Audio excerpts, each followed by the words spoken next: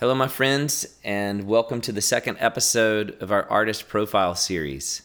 In our last one, I introduced you to the Christian art scholar Hans Rookmaaker and talked a little about his book, Art Needs No Justification.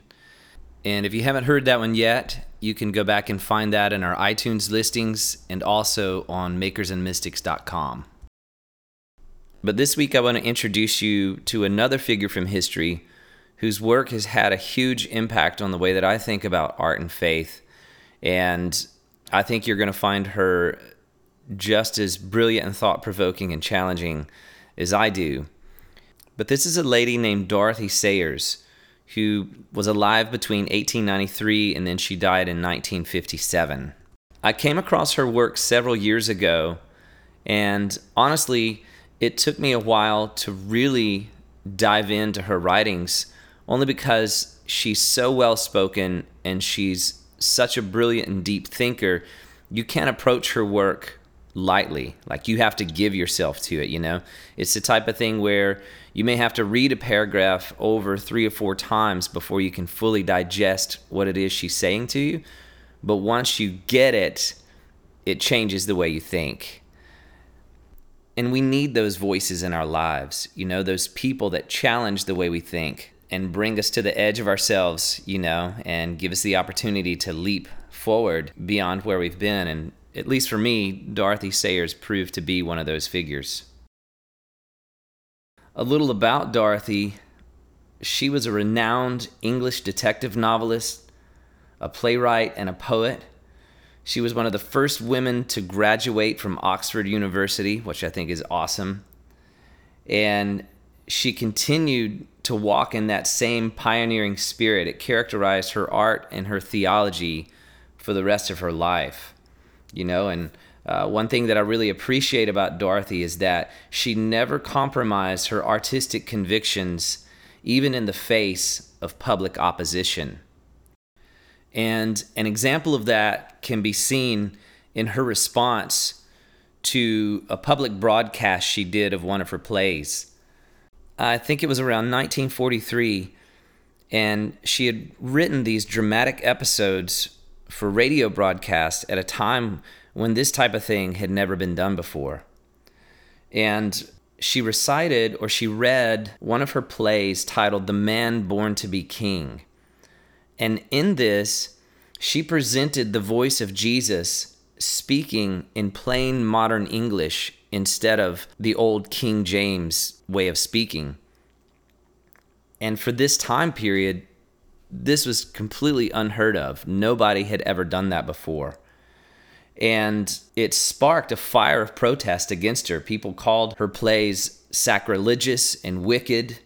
But her choice also revolutionized the way that playwrights approached religious writing.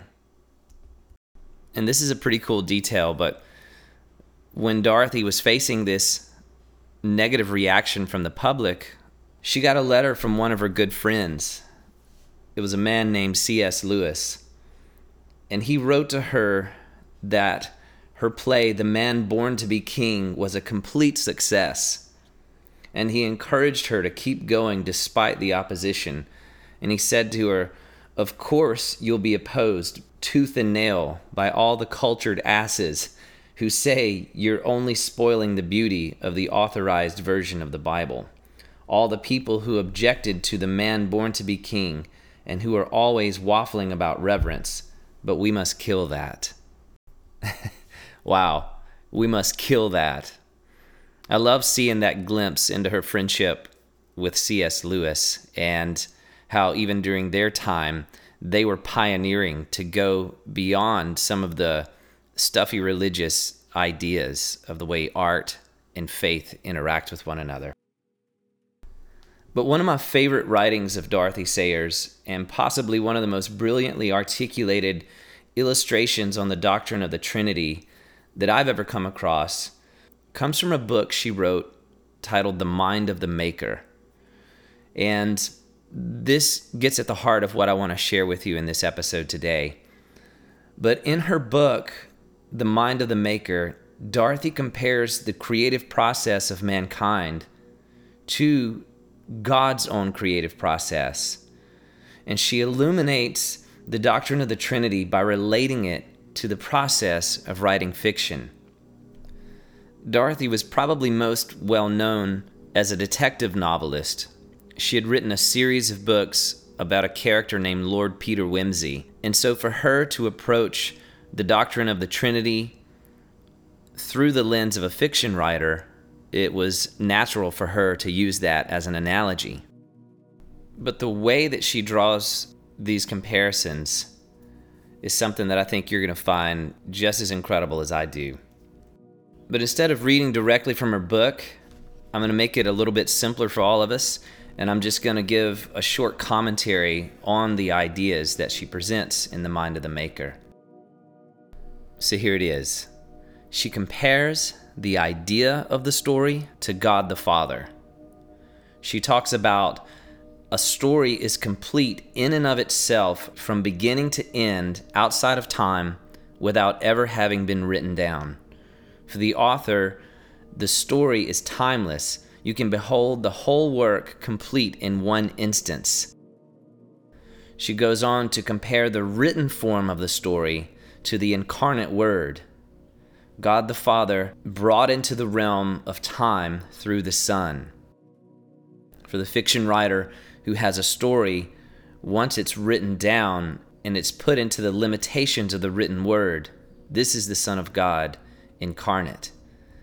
And then thirdly, she describes the creative power of the story, the meaning of the work, and the emotional response it evokes in a reader. She compares this to the Holy Spirit. Each of these, she says, is equally the whole work and cannot exist without the other. This is the image of the Trinity. What an absolutely brilliant analogy to a sometimes difficult doctrine to understand. And just to recap, because I want to make sure you understand what she's saying. The idea is that God the Father is complete from beginning to end, outside of time, just like the idea of a story is complete without having ever been written down. And then Jesus could be compared to the written form of the story. It's the same idea, but it's now written in the limitations of time and words. And then the Holy Spirit is the emotional and psychological and spiritual impact, the action that the story evokes in the reader. I don't know if that hits you the way that it does me, but it blows my mind every time I hear it. I love it. All right, well, one last thing I want to share with you about Dorothy Sayers before we end our time is another illustration of a theological concept that she brings out in her art, and specifically in her detective novel writing. I mentioned earlier that she was most well known for her Lord Peter Wimsey detective novels, and there's an instance in one of those novels where Lord Peter is in need of healing. And the way that Dorothy brings healing to her main character is that she writes herself into the story as a character under the name of Harriet Vane. And it just so happens that this character, Harriet Vane, is a mystery writer who graduated from Oxford University. And when Harriet encounters Lord Peter Wimsey, she brings healing to him. She brings restoration to this character. And through this, without ever saying it, Dorothy explains the doctrine of the incarnation of Jesus. She writes herself into the story to bring healing to her creation. That, to me, is a brilliant and creative way of explaining the incarnation through art. And it's also an incredible example of seeing art and theology work together.